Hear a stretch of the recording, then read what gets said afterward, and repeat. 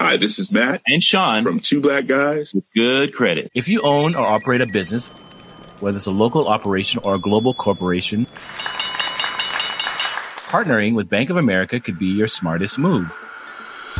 By teaming with Bank of America, you'll enjoy exclusive digital tools, award-winning insights, and business solutions so powerful you'll make every move matter. Position your business to capitalize on opportunity in a moment's notice. Visit bankofamerica.com/banking for business to learn more. What would you like the power to do? Bank of America, N.A., copyright 2024. My business used to be weighed down by the complexities of in-person payments. Then, Stripe Tap to Pay on iPhone came along and changed everything. With Stripe, I streamlined my payment process effortlessly. No more juggling different methods. Just a simple tap on my iPhone and transactions are complete. What's truly remarkable is how Stripe caters to all my customers' preferences. Whether they're using cards, Apple Pay, or other digital wallets, Stripe ensures a smooth checkout experience every time. Setting up Stripe was a breeze, taking just minutes to get up and running. From local markets to global retailers, Stripe helped me expand my reach and grow my business with ease. To learn how Tap to Pay on iPhone and Stripe can help grow your revenue and reach, visit stripe.com/tapiphone. Coming up on DTNS, a bot hides on Reddit for a week, the new startup trend Ghost Kitchens, and Brian Brushwood tells us whether tech can make your hobby into a job. This is the Daily Tech News for Thursday, October 8th, 2020 in Los Angeles. I'm Tom Merritt. And from Studio Redwood, I'm Sarah Lane. From Oakland, California, I'm Justin Robert Young. And I'm the show's producer, Roger Chang. I'm very excited today to have my co-host from the show Cord Killers, the host of The Modern Rogue, Brian Brushwood. How's it going, man? Dude, I'm so excited to be here. Number one, it's been way, way too long. And of all the subjects for you to hit me up for, this is my favorite. As we were talking before the show, if I'm spending more than 5 minutes with somebody who gives a hint that maybe they want to quit their day job and do what they love for a living, by the time they walk away, they'll have half a pamphlet and they'll be signed up for an email list. Not going to lie. When we decided to do Creators Week, which was Roger's great idea, one of the first things I thought is like, we have to get Brian on for this. So I can't wait to talk about that. We were just talking to Brian about chicken sushi, among other things. If you'd like to get that wider conversation, get Good Day Internet at patreon.com/DTNS. Let's start with a few tech things you should know. Apple will extend all current Apple TV Plus subscriptions that end by November 1st to run through January 31st, 2021 at no extra charge. This includes subscriptions that came free for a year with the purchase of a new Apple device, Apple TV or otherwise, last autumn. So, if you'd like to watch something good, please use it to watch Ted Lasso. If you are underwhelmed by Apple TV's initial rollout, be a goldfish and turn on Ted Lasso. A West Virginia former coal mine is the site of Virgin Hyperloop's new Hyperloop Certification Center, which is designed to prepare the technology for implementation. Back in 2019, 17 states participated in bids to secure the spot, but bipartisan efforts to choose West Virginia was backed by both Senator Joe Manchin and Governor Jim Justice. The facility will work on safety testing, boarding, and disembarkation methods for passengers and passenger comfort. Virgin Hyperloop's Nevada facility called DevLoop will continue to work on core technology. As we told you yesterday, Oracle and Google argued their case over the Java API in front of the U.S. Supreme Court Wednesday. Justice Stephen Breyer appeared to lean toward Google. You never can tell for sure. Several other justices, including Chief Justice Roberts, were sympathetic with Oracle's copyright claims.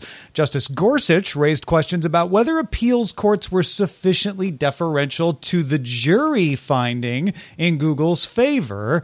So who knows how they're going to rule? A decision is expected by the end of June. AMD announced its Ryzen 5000 series processor for desktops, the first to feature the Zen 3 architecture. AMD says that there is a 19% increase in instructions per cycle. 90 would be nice, but 19 is good as well. And a higher maxed boost speed. The top-of-the-line Ryzen 9 5950X model has 16 cores, 32 threads, and a max boost speed of 4.9 gigahertz for $799. All Ryzen 5000 series chips will be available November 5th, starting at $299 at the entry level. AMD also announced that the Radeon RX 6000 Big Navi graphics cards will be announced October 28th. The U.S. Department of Justice announced that it seized 92 domains linked to the Iran's Islamic Revolutionary Guard Corps that was used to, quote, unlawfully engage in global disinformation campaigns, end quote. These included 4 meant to look like legitimate news outlets. Google initially tipped off the DOJ about the campaign. The websites were closed for violating the Foreign Agents Registration Act, which requires foreign entities to disclose sources of information when trying to influence U.S. public opinion. Visiting the seized domains now displays an FBI notice. The sources of us trying to persuade you to watch Ted Lasso was just us, and we're all U.S. people.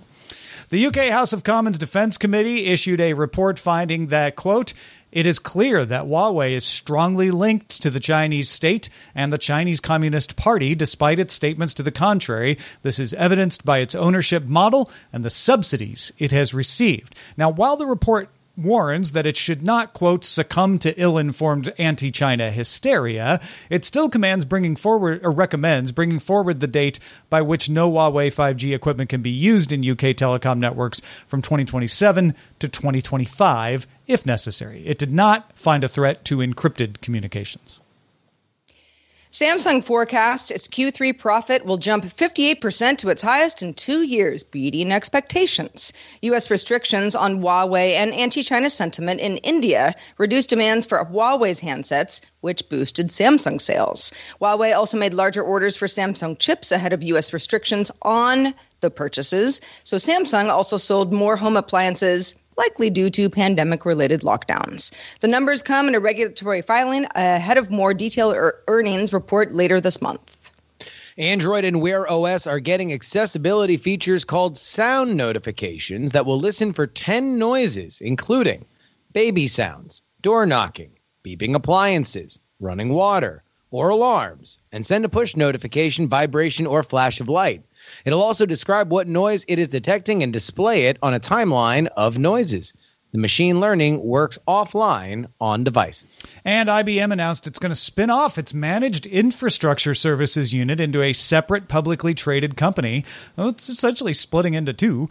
The new company would include IBM's managed services aimed at legacy infrastructure and digital transformation. IBM reports that unit had about $19 billion in annual revenues last year.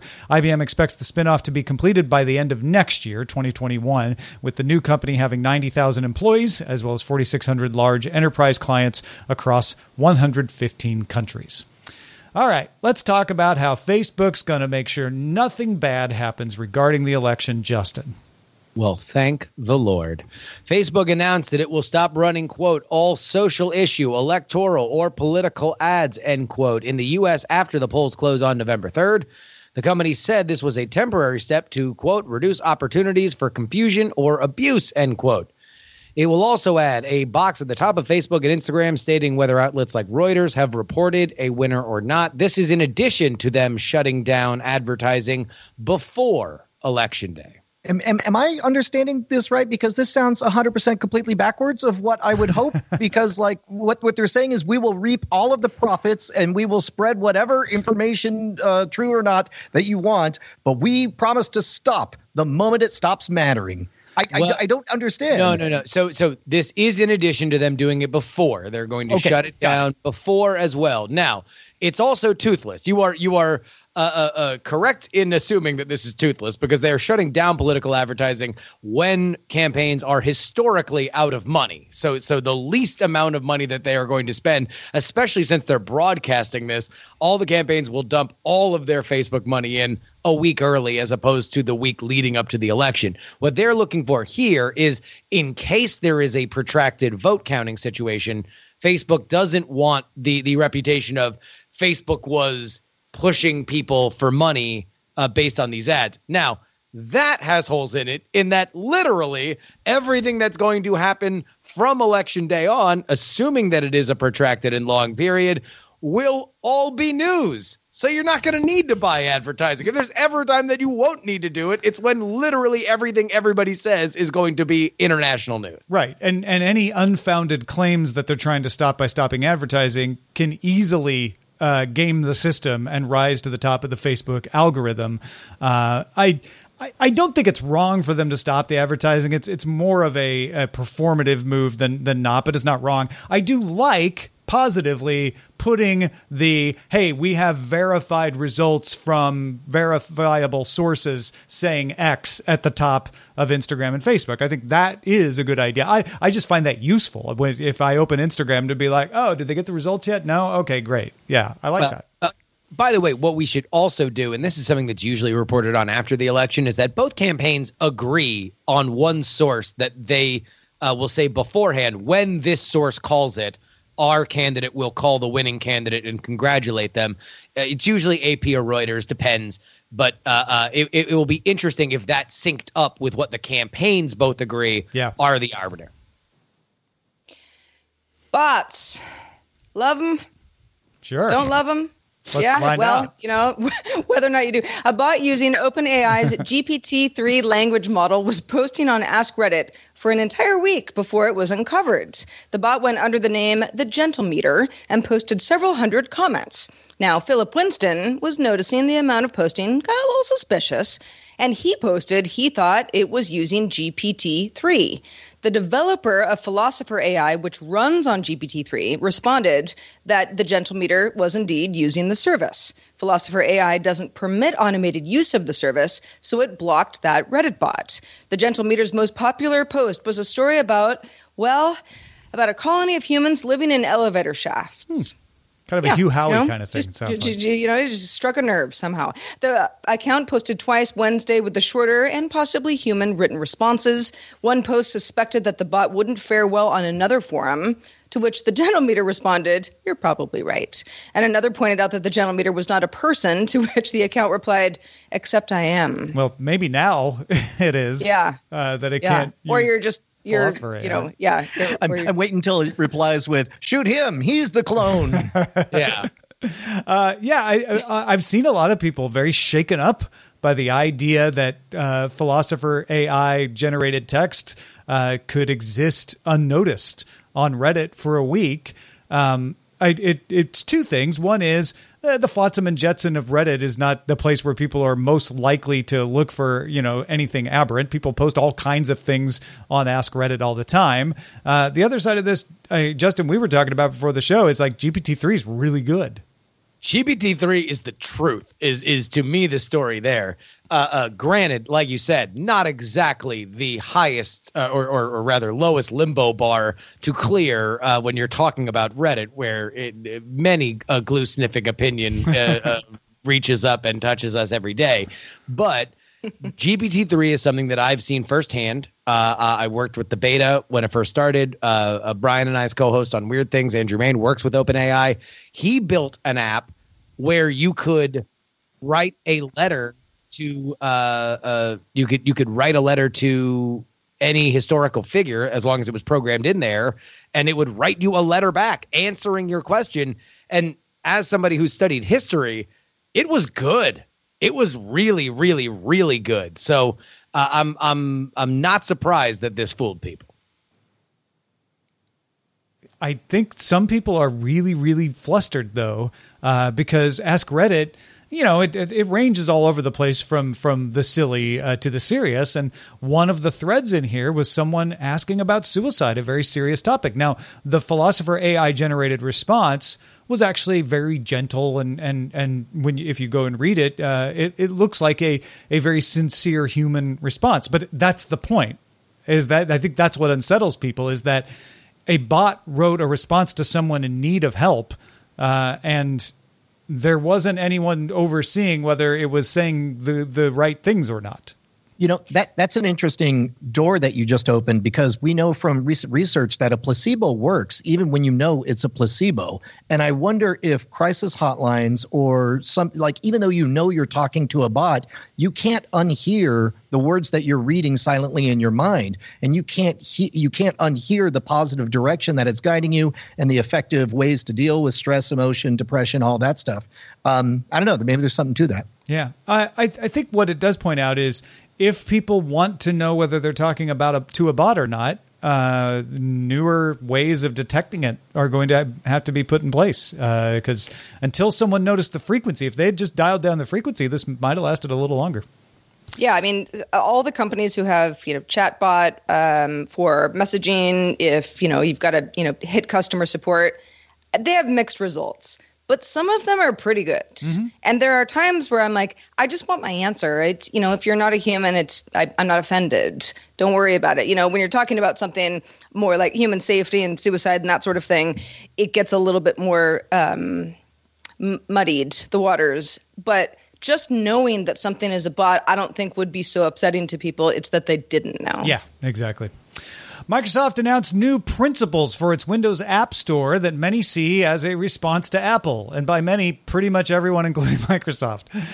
The principles include allowing competing app stores on Windows, which has kind of always been true, not blocking an app based on its business model or how it delivers content, specifically calling out stream from the cloud, something Microsoft is having a problem with Project xCloud on iOS. Letting developers offer alternate payment systems in apps, something Epic is getting sued for right now, or I guess Epic is suing about right now. Yeah. Timely access to info in interoperability interfaces, just keeping developers up to date. Allowing all apps that meet objective standards and requirements, including those for security, privacy, quality, content, and digital safety, into their store. Charging reasonable fees and not forcing a developer to sell something in its app it doesn't want to, something Apple sometimes is accused of doing.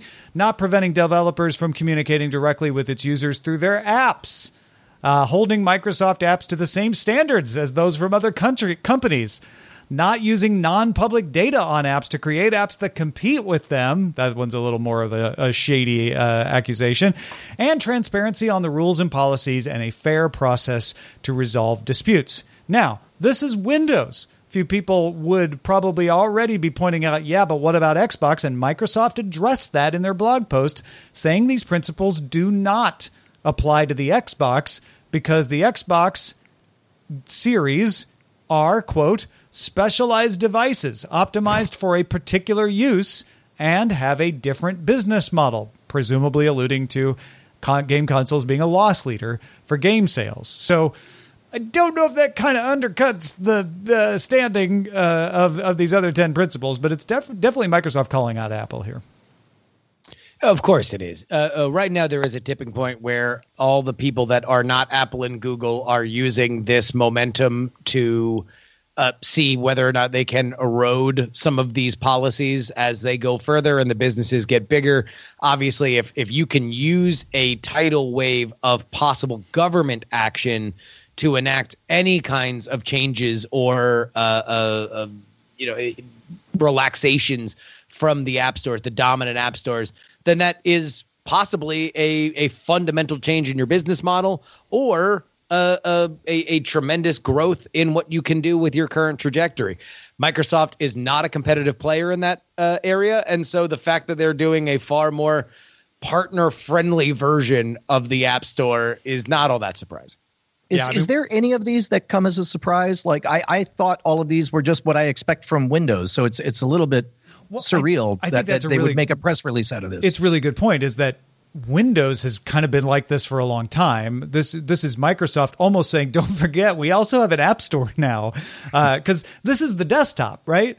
Apple has a desktop app store, and Mac OS doesn't have any prohibition on you installing other programs outside the App Store or installing whole other app stores on Mac OS if you really wanted to, because it's a desktop operating system. So some of it is very easy for Microsoft to say, hey, look at us on our desktop, we do this. When on mobile, even Google with Android, it's a little bit looser, but it tries to tighten things up more than it would on a desktop OS. Grocery chain Kroger, perhaps you've heard of it, is partnering with Indianapolis-based startup Cluster Truck, which is the best name ever, to provide on-demand meal delivery. Cluster Truck operates a delivery service for those so-called ghost kitchens. Those are created to provide online delivery for food. There's not a restaurant that you go to. There's no physical there. Kroger is providing kitchen space in its meal preparation areas for Cluster Truck staff to cook meals for delivery or in-store pickup. The partnership formalizes a pilot program that it tried in Carmel and Indianapolis, Indiana, and Columbus, Ohio. Ghost kitchens, also called dark kitchens or cloud kitchens, is a new startup trend attracting the likes of former Uber CEO Travis Kalanick, who started Cloud Kitchens, and another another competitor in Pasadena, California called Kitchen United. This is a hot new trend. The idea that you don't even have to have a location people can visit because you can just deliver the food to them. A lot of people say, yeah, this is a hot new trend like WeWork was a hot new trend. There's no margin here. You can't make a business of this. But I don't know if I buy that. You can make a business out of a location. The question is whether the cost you save by not having to handle people in the store are made up with the extra delivery you might get because of these platforms. But I do think it's smart for Kroger to say, like, hey, we've got food preparation space. Let's capitalize on it. Let's let you use the kitchen. 100%. This to me is not necessarily an explosive business model, but in our modern world, it may be survival. Umami Burger around the corner from me, they now have 4 different restaurants operating out of there for on-demand delivery. There's the regular Umami Burger. There's a fried chicken place. There's a vegan place. And then another option that's slipping my mind right now. But this is about getting volume up. There was a great episode of the New York Times thing, The Daily podcast, The Daily, chronicling a local dive bar here and talking about how if you think that delivery is something that keeps the lights on, we're talking about like a 5% compared to 100% level of even just food. Forget liquor, even though liquor is available to deliver now. So if you can quadruple the options that people can order from there and it's all one kitchen, again, I don't think it's going to get you rich, but it might keep you alive. Yeah, this is something to keep an eye on. Certainly, we're going to see more of these kinds of options out there. I do want to finish the story by realizing that there's an Umami Burger near you now. I used to live in that neighborhood. There was never an Umami Burger there. There's an Umami Burger, dude. Yeah, what? If this place came up. There's a halal guys too. Once you got me out of there. Yeah, exactly. There's a halal guys. Oh yeah. Oh, it's my favorite. Folks, if you want to get all the tech headlines each day in about 5 minutes, be sure to subscribe to dailytechheadlines.com. Hi, I'm Daniel, founder of Pretty Litter. Cats and cat owners deserve better than any old-fashioned litter. That's why I teamed up with scientists and veterinarians to create Pretty Litter. Its innovative crystal formula has superior odor control and weighs up to 80% less than clay litter. Pretty Litter even monitors health by changing colors to help detect early signs of potential illness. It's the world's smartest kitty litter. Go to prettylitter.com and use code ACAST for 20% off your first order and a free cat toy. Terms and conditions apply. See site for details. The Claude 3 model family from Anthropic is your one-stop shop for enterprise AI. With models at every point on the price-performance curve, you no longer have to make trade-offs between intelligence, speed, and cost. Claude 3 Opus sets new industry benchmarks for intelligence. Sonnet strikes the perfect balance between skills and speed. And Haiku is the fastest and lowest cost model in the market, perfectly designed for high-volume, high-speed use cases. Join the thousands of enterprises who trust Anthropic to keep them at the frontier. Visit anthropic.com/Claude today. My business used to be weighed down by the complexities of in-person payments. Then, Stripe Tap to Pay on iPhone came along and changed everything. With Stripe, I streamlined my payment process effortlessly. No more juggling different methods. Just a simple tap on my iPhone and transactions are complete. What's truly remarkable is how Stripe caters to all my customers' preferences. Whether they're using cards, Apple Pay, or other digital wallets, Stripe ensures a smooth checkout experience every time. Setting up Stripe was a breeze, taking just minutes to get up and running. From local markets to global retailers, Stripe helped me expand my reach and grow my business with ease. To learn how Tap to Pay on iPhone and Stripe can help grow your revenue and reach, visit stripe.com/tapiphone. Man, one of the beauties of the internet is being able to do what you love. You love being a ghost kitchen? You could do it on the internet. And another perhaps even more beautiful thing about the internet is being able to turn what you love into your career. So we could think of no other person we could possibly ask to join us than Brian Brushwood during Creator Week to talk about how not only he did just that, but he helps other people figure out how they can do that. Brian, let's start with, how can you tell if your hobby is something that you could turn into a business? Number one, a lot of people say, I want to do what I love. That's sort of the American dream, is you quit your day job and then you do what you love for the rest of your life. I think both of those are wrong. Number one, the order is wrong, and the idea of doing what you love for the rest of your life is wrong. I liken doing what you're good at to a bit like going to a Chinese buffet. It's very, very hard when you see a whole bunch of things that you love to pick which one it is and whether or not you can stick to it forever and ever and ever. It's very easy to figure out what you hate. So I would say, first of all, think about forever, for the rest of your life, to stick to it. It doesn't need to be something that you love, because here's the thing. When it's a job, you tend to stop loving it quite so much. So I encourage you to find something you don't hate. And you think, for example, I like magic. I like magic a lot. But you know what I love? Is people clapping for me. And so I'll do magic for the rest of my life and have people clap for me because it's something that I like good enough and I could do forever and ever and ever. Second of all, the idea of quitting your job first and then building something is insane. It's backwards. It's ridiculous. And if you're tempted to do it, I strongly encourage you to read Quitter by Jon Acuff, in which he tells you to reframe everything. Look, you're trading 8 hours of your day, 9 hours of your day to right now, you think of it as a boss, a job you hate, a grind.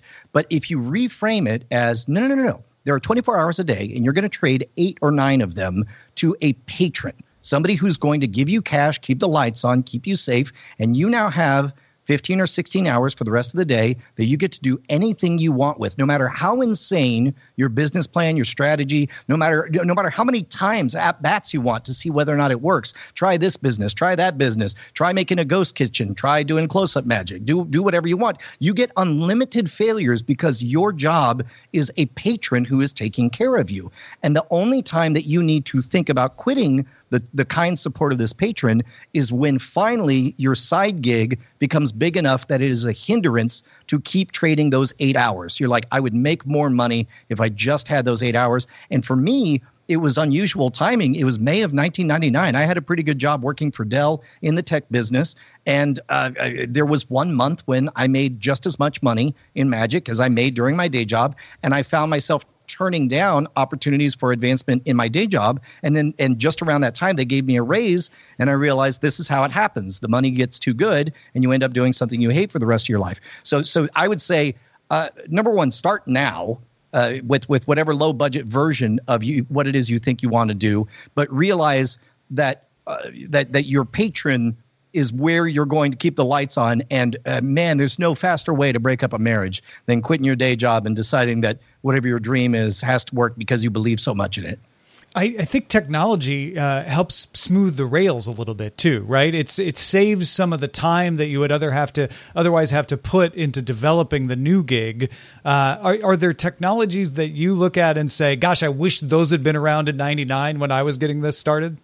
Yeah, dude. What's funny is, and it's weird to think of this as a technology, but stuff like Fiverr, the ability to outsource things to talented people, 99 Designs has been instrumental. All of a sudden, all those things in May of 99, when I quit my day job, the technology tools were there. I had Photoshop. I had I've already forgotten the name of the Adobe product that makes books, but I had all these layout and design things, and everybody thinks that they are a design artist, and none of you are.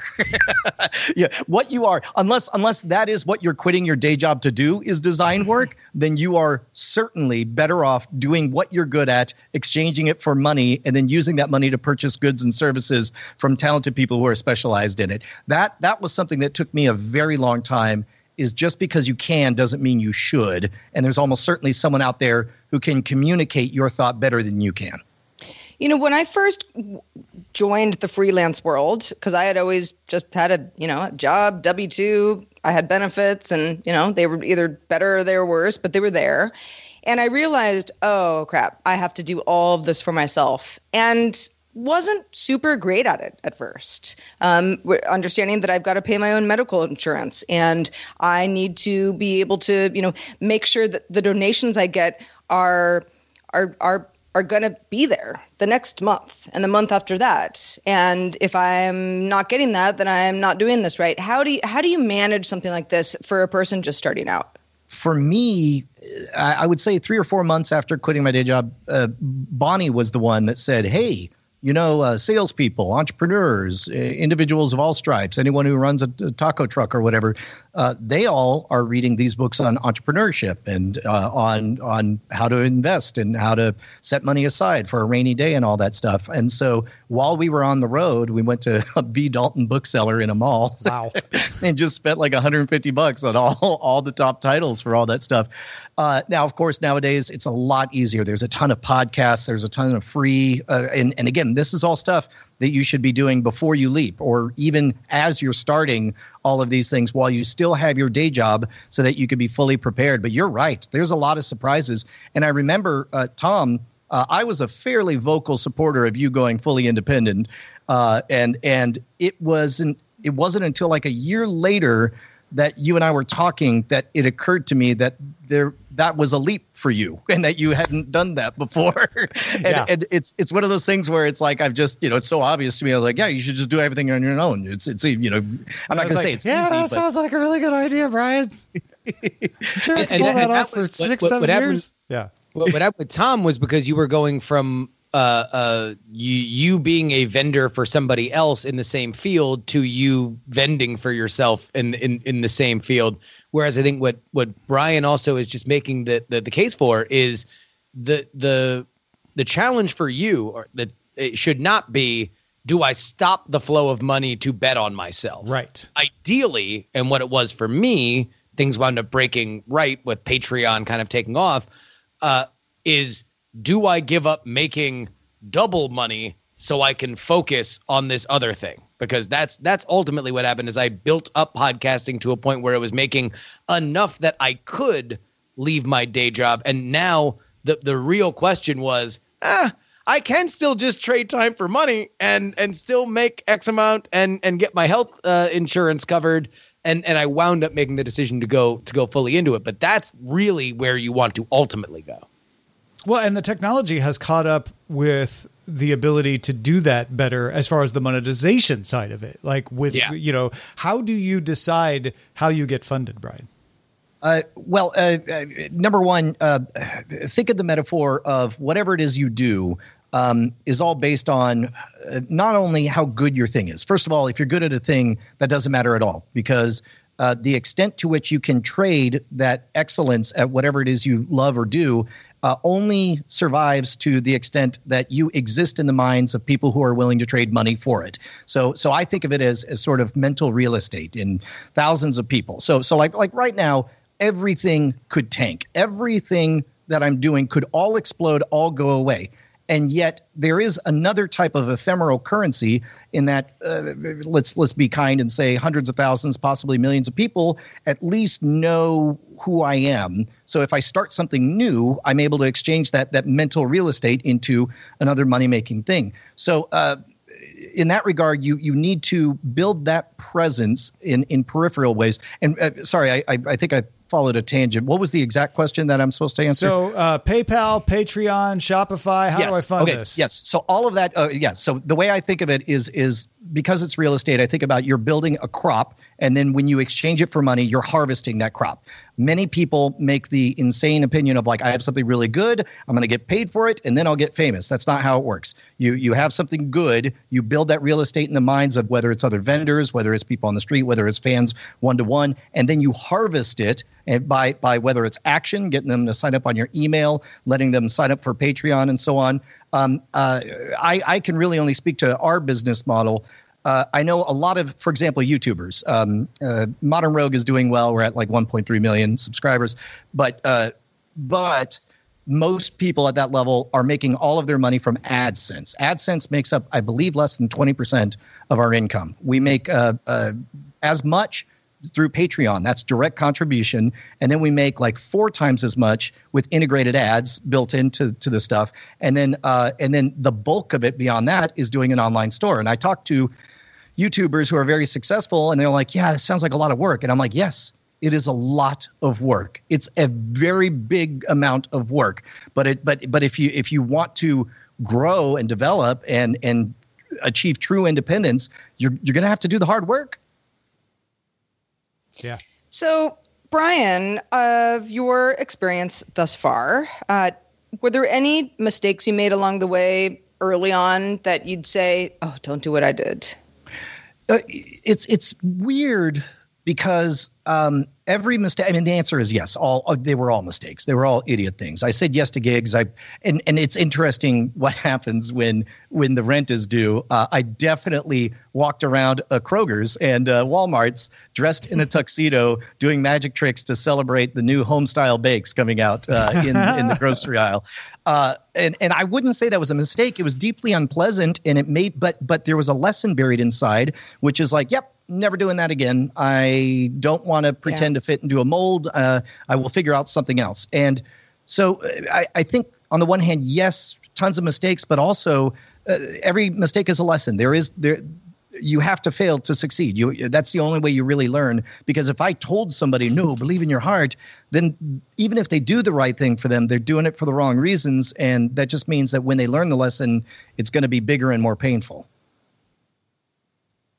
Well, thanks to everybody who participates in our subreddit. You might have some pain stories as well as far as striking out on your own, but you could submit those and vote on others at dailytechnewsshow.reddit.com. Shout out to patrons at our master and grandmaster levels, including High Tech Okie, Tony Hernandez, and Tim Ashman. Also, big thanks to Brian Brushwood for being on the show. Not only are you healthy, but you're bringing the knowledge. Thanks so much happy for being back with again. us. This is a blast. Yeah, let folks know where they can keep up with your you've got a lot of work. There's a lot going on. Tom and I host a show called Cord Killers. If you're interested in movies and TV and how to cut the cord and watch what you want, when you want, and any dang device you please, we're there every single Monday. So head on, just look up Cord Killers. Give that a try, and if you like it, you can dip your toe into The Modern Rogue over on YouTube. Excellent. Also, thanks to Justin Robert Young. I know it's been a quiet week for you in the politics world, but where can people keep up with the slow news week? Oh, yeah. Well, politics.com is where you can find that podcast. And then, of course, everywhere that you get podcasts. A big announcement there. Andrew Heaton of the Political Orphanage has temporarily decamped to Oakland. So starting with the podcast live for patrons today, you'll be hearing a lot more of him on my show and me on his show, the podcast Political Orphanage. Also, my brand new season of Raise the Dead is currently live. The first episode is available called Kennedy 64. You can find that at raisethedeadpodcast.com. But really the big news here, Tom, we got something special for the people, huh? Oh, yeah, folks. Politics, a Daily Tech News Show are doing our first true co-production. A special episode in both feeds, DTNS and PX3, on AB5, the California bill being pushed by Uber and Lyft. And if you're like, I'm not in California, what do I care? You will care, because this will set the tone for how gig workers are treated nationwide and possibly beyond the borders of the United States. So you're going to want to get that episode. And that'll be next Tuesday, the 13th. But if you are a patron at either takepoliticsseriously.com or for patreon.com /Daily Tech News Show, right? DTNS. Patreon.com/DTNS. Patreon.com/DTNS. Then you're going to get it a little bit early. So please go ahead and do it. We had a great time putting it together, and it is a lot of information that I'm very proud we were able to synthesize into something that I believe will make sense for people. Yeah, absolutely. So if you're a patron, you get it early. If you're not a patron, get it now. So you get that episode early. Patreon.com/DTNS. Our email address is feedback@dailytechnewsshow.com, and we love your feedback, so keep writing it in. We're also live Monday through Friday, 4:30 p.m. Eastern, 20:30 UTC. Find out more at dailytechnewsshow.com/live. Creator Week comes to a wonderful finish with Frank Ippolito from Thingery talking about props and costumes with Len Peralta here as well. Talk to you then. This show is part of the Frog Pants Network. Get more at frogpants.com. Diamond Club hopes you have enjoyed this program.